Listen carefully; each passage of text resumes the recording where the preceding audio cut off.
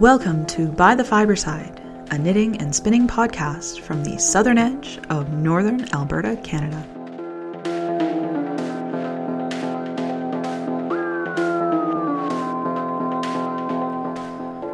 Episode 29, Owning the Labels.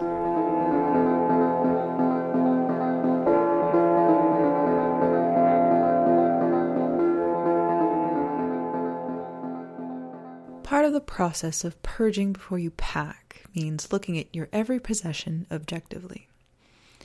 Am I going to use this? Is this important to keep? Is this something I really want to move? But even though I haven't started the hardcore purging, I already know of one thing to which I will answer no to all three of those questions, and will keep anyway. It's a tag on a lanyard, bright red, with a large white A printed on it, and one word. Athlete. In the time before knitting, I was a fencer. Or maybe a better way of putting it is that I fenced at the university club twice a week, was the president of said club, and did actually do provincial competitions where I invariably came in last or close to last. But I did it for almost a decade, and I had fun at it.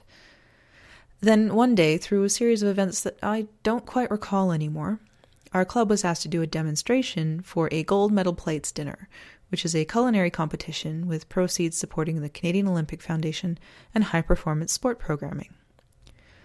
We agreed, and 4 of us went down in our gear. When we walked in, we were given these tags to identify us to the staff. At the time, it made me laugh, this big red tag with the word athlete on it. Athlete! Please. I fenced for fun, and wasn't all that good at it. I was no athlete. And yet, I was proud of that tag. It was the first time ever, that I'd even considered applying that word to myself. In the time after fencing, when I was running the sport in the province and learning more and more about sport and the importance of it, I realized that little tag wasn't wrong. Anyone can and should be an athlete. Merriam-Webster defines an athlete as a person who is trained in or good at sports, games, or exercises that require physical skill and strength. The person who goes for a good long walk every day should have as much claim to the word athlete as an Olympian. But it doesn't work that way. When we say someone is an athlete, what we imply is they are high performance. They are there to compete, to win, and not just for the joy of the sport, of being active and having the strength, skill, and body awareness to participate without injury.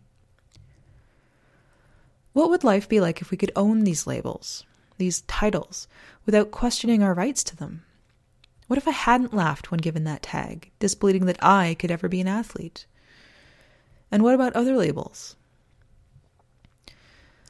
At my Tuesday group a couple weeks ago, I brought up that I didn't seem to be having as many problems with the Event Horizon Pie shawl as some of the other people in the knit along, and was wondering if that made me an advanced knitter. At the incredulous looks I got from the people around the table, I said, "But I haven't knit a sweater." Then later, another knitter there asked if I could puzzle out a stitch that had given others trouble on a shawl she wanted to knit. I read the directions and said, "Oh, I know how that works." This earned me another round of looks and laughs. But I still haven't knit a sweater, at least one that fits. I feel like I can't own the label of capital K knitter until I do. But once I do, will there perhaps be another hill I feel I need to climb? Or should the fact that I knit, and complete knitted objects, and for the most part they work out, be enough for me to claim the title? To claim the title of capital S spinner, I have felt like I need to get through and complete level 6 of the Master Spinner program. But this past week has been, well, let's just say difficult. And I found myself questioning that I can even consider myself a passable spinner, let alone a Master Spinner student. And yet, I carry around a spindle in my purse and can spin fine singles on it whenever I have a chance to pick it up. If I just want to sit down and spin, I can do that without any problems. I can create yarn. And just yesterday, I stood at a great wheel and spun a half-decent skein first try, without any problems. For all that I feel like the troubles I've had this past while make me less of a spinner, the fact is that I can and do spin, that I can and do teach others to spin, and I am not bad at it, even if I still have lots to learn. So why can't I truly claim the title of spinner? Knitter, spinner, athlete. I can and should have claimed each of these labels as my own. I haven't. And for no other reason than that with any label, there is an implied adjective. High performance. Societally, there is little room for pride for the amateur, for the person who is less skilled than others at something but enjoys it, who is learning the skill slower than their peers, who is limited by physiology or time or other factors, but does the absolute best they can within those limits. We don't encourage these people to own their labels, but we should. A person who knits is a knitter. A person who spins is a spinner. A person who moves is an athlete. I am a knitter, spinner, and athlete. And if I keep repeating that, maybe someday I'll actually own them, without the hesitation in front of each label that I feel right now. Thanks for listening. This is By the Fiberside.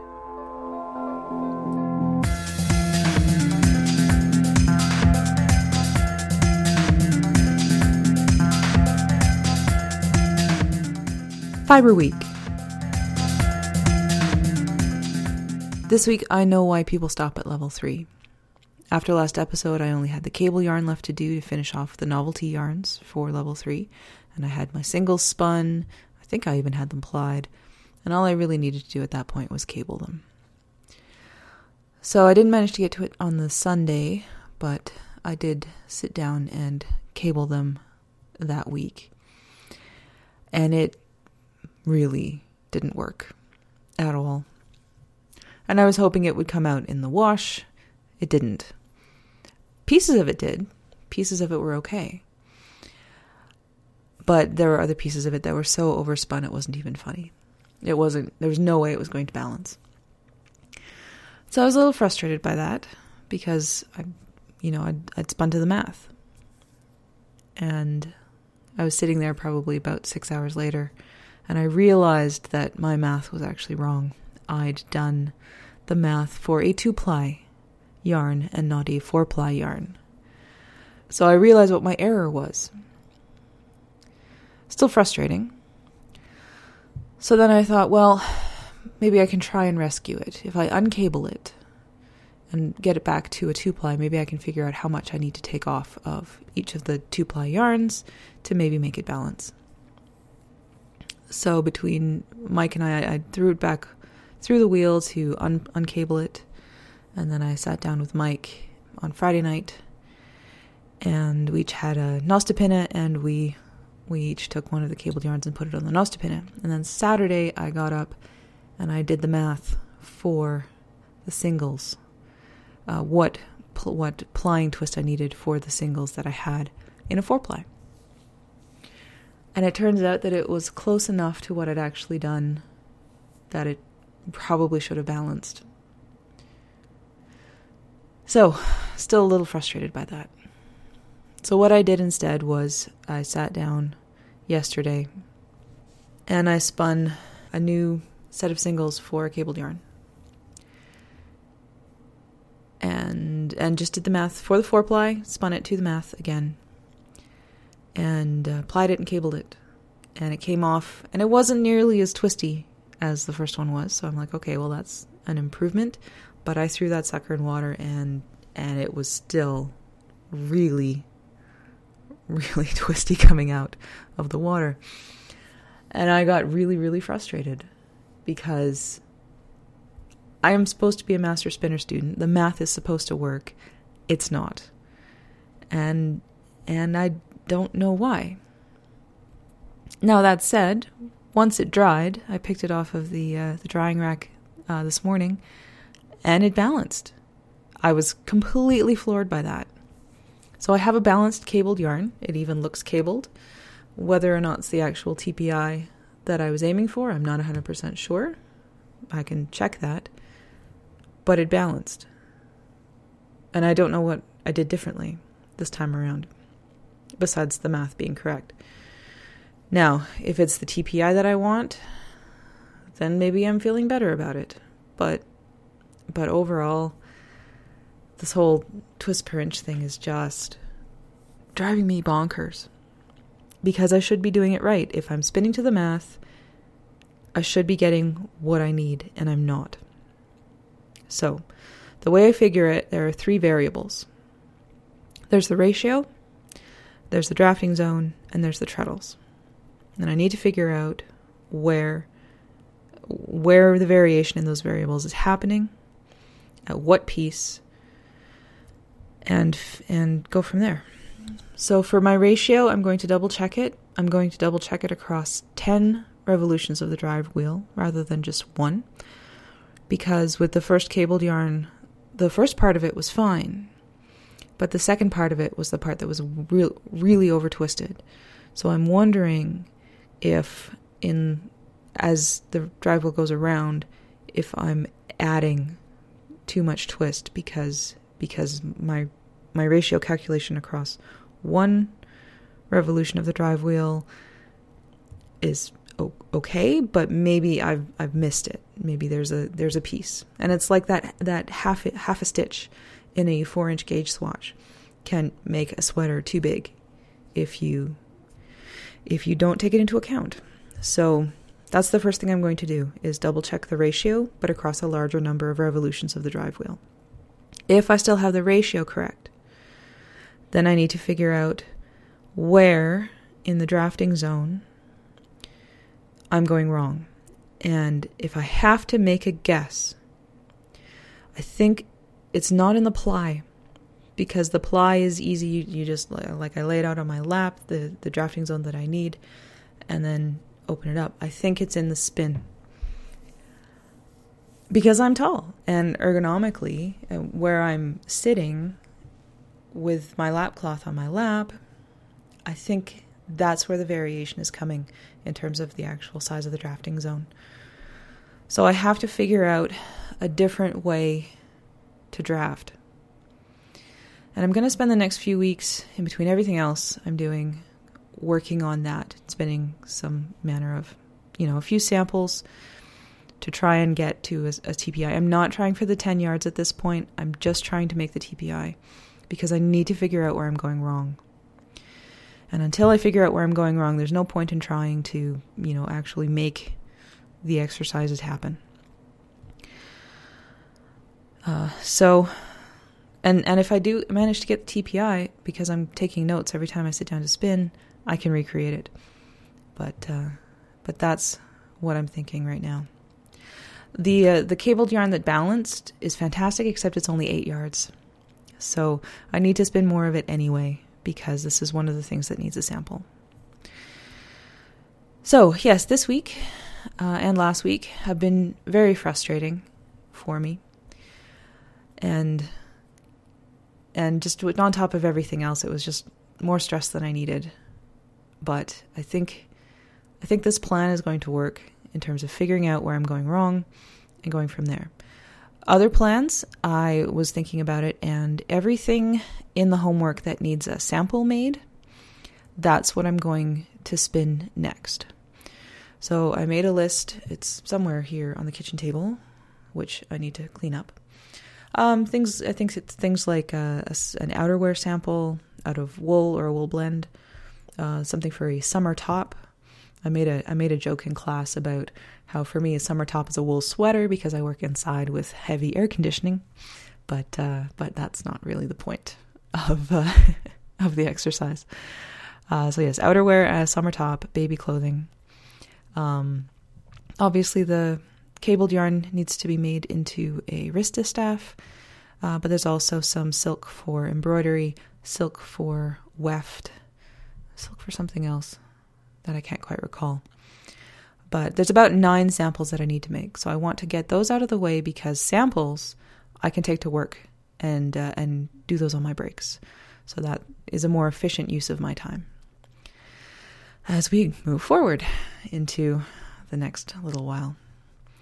I haven't yet had a chance to sit down and play around with the silk.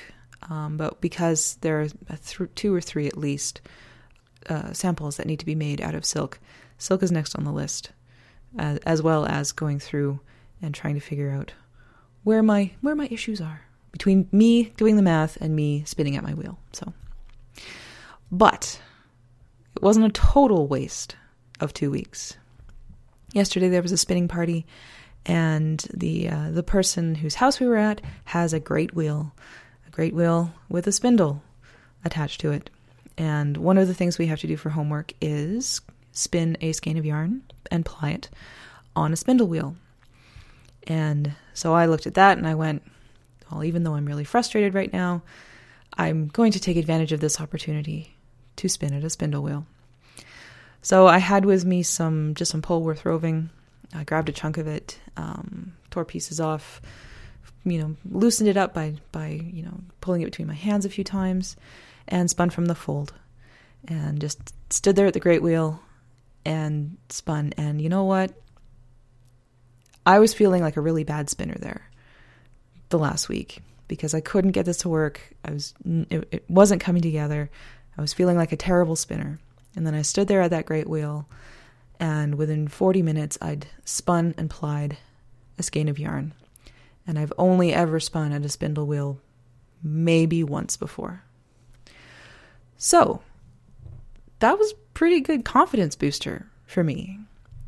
And, even though I'm not great at woolen or spinning from the fold or anything like that, it's actually not half bad in terms of evenness. I haven't thrown it in the water yet. I think it will probably balance. So, I really needed that. I really did. And it was great fun. There's a part of me that thinks, in the new house, we'll totally have room for a great wheel. No, we really won't have room for a great wheel in the new house, especially because my great-grandmother's spinning wheel is now in North America, sitting at my parents' place. And I really wish that we could bring it up here so I could see it and play around with it. But I'm trying to declutter the house to get it ready to sell. So it will stay at my parents' place until we move into the new house. But yes, between the 3 wheels, probably won't have room for a great wheel. But I'm sure I can go to Catherine's and play on her great wheel anytime I feel like it. So it's been kind of an up and down couple weeks for Master Spinner, but I'm feeling a little more confident. And if I can't figure out what the issue is between the math and me getting to my wheel, in a few weeks, I'm going to give Marg a call and say, I need you to look at how I'm spinning and figure out where I'm going wrong. And go out there and get some help. So yeah, that's going to be my approach for the next couple weeks. So for level 2, we're actually almost through all of the level 2 exercises. This one is module C4, which is spin yarn for braiding. In this case, we had to use a mohair. Now, if I were to braid, outside of the Master Spinner program, I wouldn't be picking mohair because mohair has a halo. And yeah, I don't particularly want halo on my braids. So what I ended up using was a commercial blend that we got in class. It was a 50% wool, 50% adult mohair blend. And because it wasn't a really great preparation, I spun it semi-worsted. Now, if I had to do it again, I would probably comb that preparation before I got to the spinning, because it wasn't a good preparation. But by that point, I was just trying to get through. So with this particular one, I did want to blend because mohair tends to halo. So I wanted a blend to keep the halo in check. And it was a woolen preparation, but I spun it short forward draw to try and keep the halo down. So what I ended up doing was I did a lucet braid with this. Now this is one of the things that that I got my brother-in-law he's making really, really beautiful lucet forks. And I made this braid on one of his. And it worked quite well. The actual yarn itself, again, here we go with the marks. The singles are variable. Intermittent fluffy texture creates irregularities in the braid. That's because it's a woolen preparation, and I really should have turned it into a worsted one for a braid. And again, yeah, because it was a woolen preparation, there's fuzzy bits in it. And yeah, with a braid, you don't necessarily want that. So I did lose a mark on that one. But, I mean, overall, I really liked the braid. It had really good stitch definition. So, and there was quite a bit of give to it as well because the wool gives it elasticity. So yes, worsted spun is the way if you're going to do braids because they stand up to the abrasion of braiding really well. I probably chose incorrectly in terms of the preparation I used for this one, which, and again, singles variable, again, you have to work on your consistency, have to work on spinning consistent. So would I choose mohair? I would probably try and choose a different type of mohair if I was to redo this exercise. Would I do 100% mohair? Probably not. But what I might try and do is comb my own blend for it. So that is the Fiber Week segment. I'm hoping the next 2 weeks will be a little more positive in terms of progress and my feeling about the whole thing. I think part of it, I'm not giving up. But let's just say the last couple of weeks haven't been the least stressful. And that's just sort of added on to all the stress of the previous month. So I think that's kind of where I'm at. Psychologically, emotionally with it. I need a few successes. The Great Wheel really helped. So yes, that's Fiber Week, and we'll look for more progress in a couple weeks.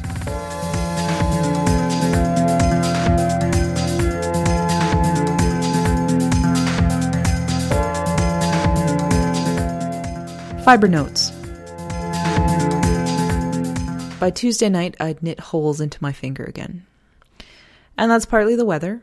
We haven't had any real snow or precipitation since probably mid-January. So we have very, very low humidity right now. It's just sucking the moisture out of everything, including my hands. So when between that and the fact that we went back down to -30, it was bound to happen. I'm actually glad I got as much done before it happened as I did. So I haven't been able to knit since Tuesday this past week. So I'm a little behind on a few things, but the progress has not been bad, even with that. So on the pie shawl, I started the third ball of yarn. I had my first major mistake just before I started that third ball of yarn. I'd taken it to work and had been knitting on it. I'd just finished the first pattern repeat of the large diamonds chart and had knit on my break and put it down and then picked it back up again on my afternoon break and did not check the pattern. Simply believed that I had the appropriate row in my head, that I knew what I was knitting. And then I got to the evening and was doing the knit round of that particular pattern round, and I was getting 27 stitches instead of 25 in between the stitch markers. And I was like, what is going on? Why is this not working? And, I went back and forth. It was 25 on this side and 27 on that side. And I was trying to figure out what was going wrong.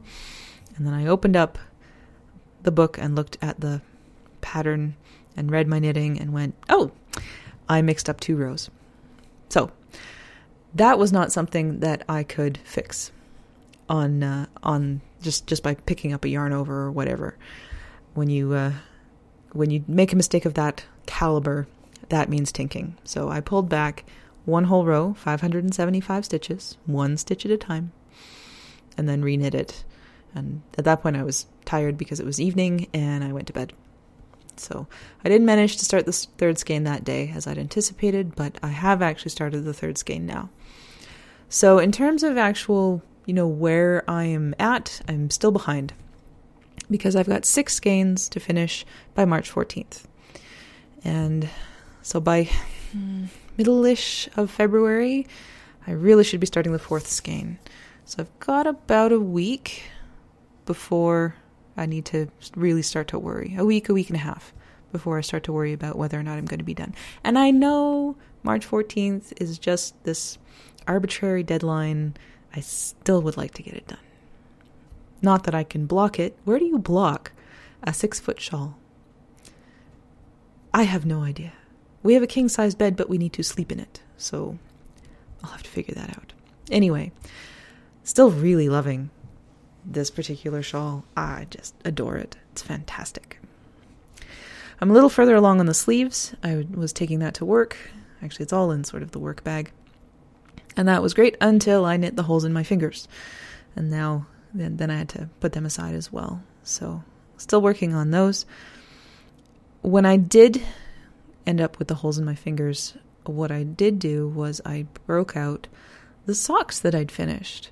A long time ago, the socks that took me 6 months, and that all I really need to do on them is basically the darning, the putting the reinforcing thread into the heel and the ball of the foot. Well, since I couldn't knit, I figured, I might as well make progress on something. And I'm actually getting pretty fast at it. I finished off the reinforcing on one sock. I'm starting the heel on the second. So that's actually going pretty quickly. And that's one of the things, now that I've sort of got it, I kind of really want to finish it. And to top that off, this morning, I put on a pair of hand knit socks and was feeling a little cold in the one spot. Yeah, I need to darn those as well. So I have quite a bit of darning to do.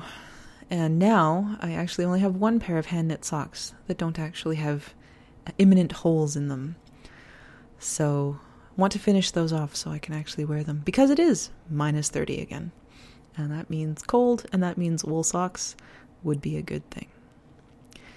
So I'll keep working on that, mostly because even though, yes, I am knitting again, my finger's not quite healed. I can definitely feel that if I'm not careful and I don't keep moisturizing and making sure that I'm careful as I'm knitting, I could break it open again in a heartbeat.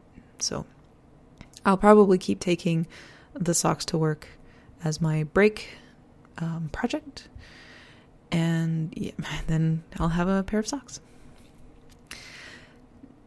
I've been thinking a lot about where the time that I have over the next few months, and I've decided that I'm only casting on for one new project, aside from the ones that I have on the go right now. And this particular project, unfortunately, also has a timeline. I need to get it done by June, preferably April. But it doesn't look too difficult.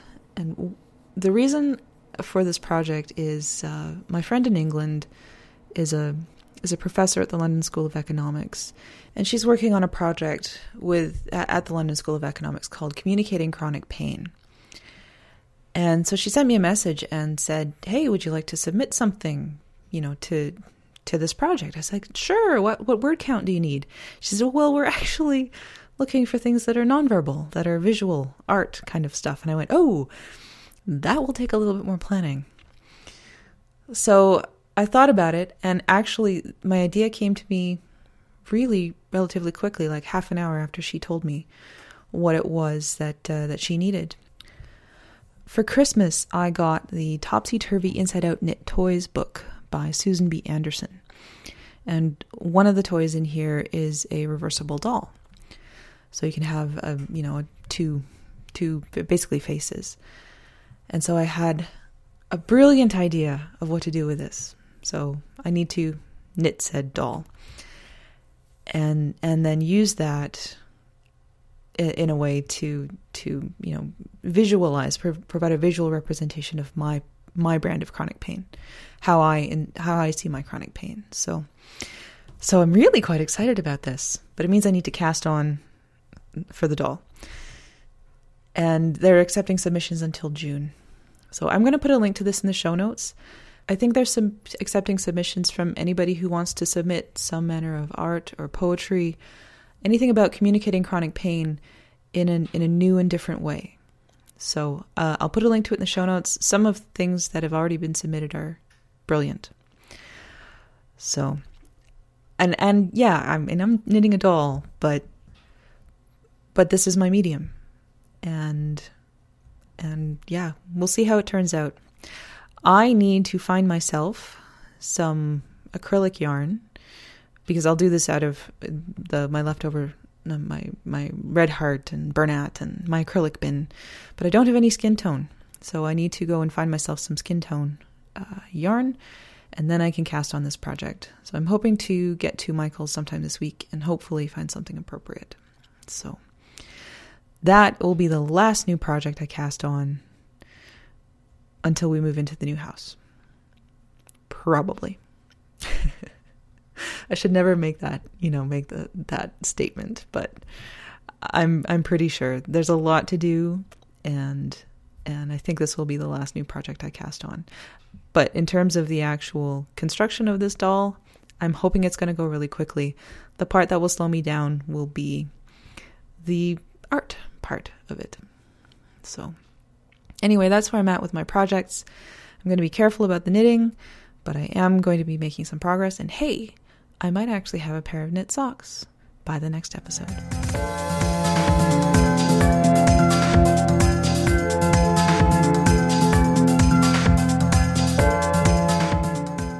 By the wayside. Because of the spinning party yesterday, I only managed to get in one Saturday night on the tapestry in the last couple of weeks. I got home late, still had to cook dinner. By the time I'd eaten and looked around, it was 8:30 and I was really tired and I needed to go to bed. So I only managed to get one Saturday night in. If tonight goes okay, I'm hoping to sit down tonight and actually make up for that.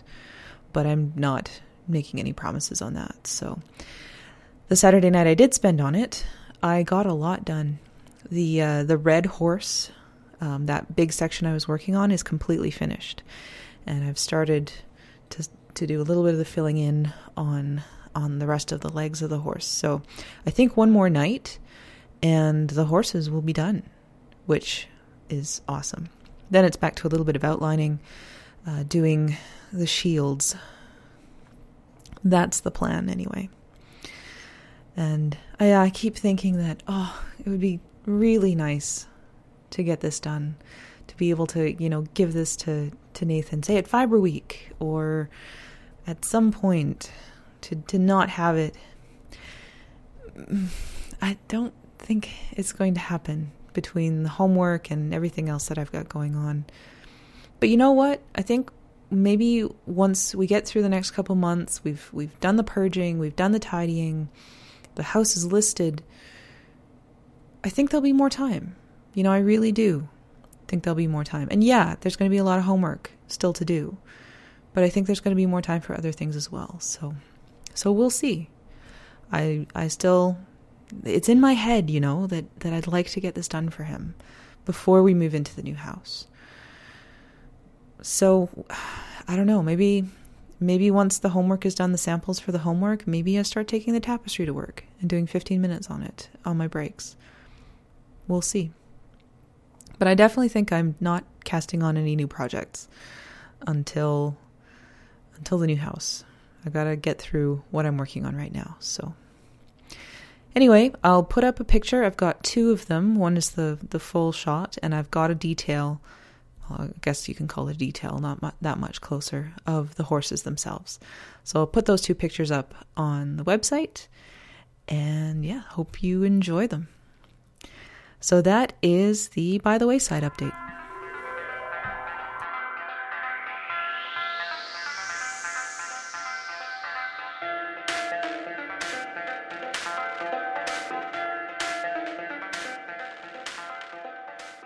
Thank you for joining me for episode 29. By the Fiberside is a bi-weekly podcast, and I look forward to bringing you episode 30 on February 23rd, 2014. Show notes for this episode can be found at www.bythefiberside.com. Join the discussion in our group on Ravelry. If you need to get in touch with me directly, you can email me at ness, as in Loch Ness, at bythefiberside.com. Thanks again for listening. This is By the Fiberside.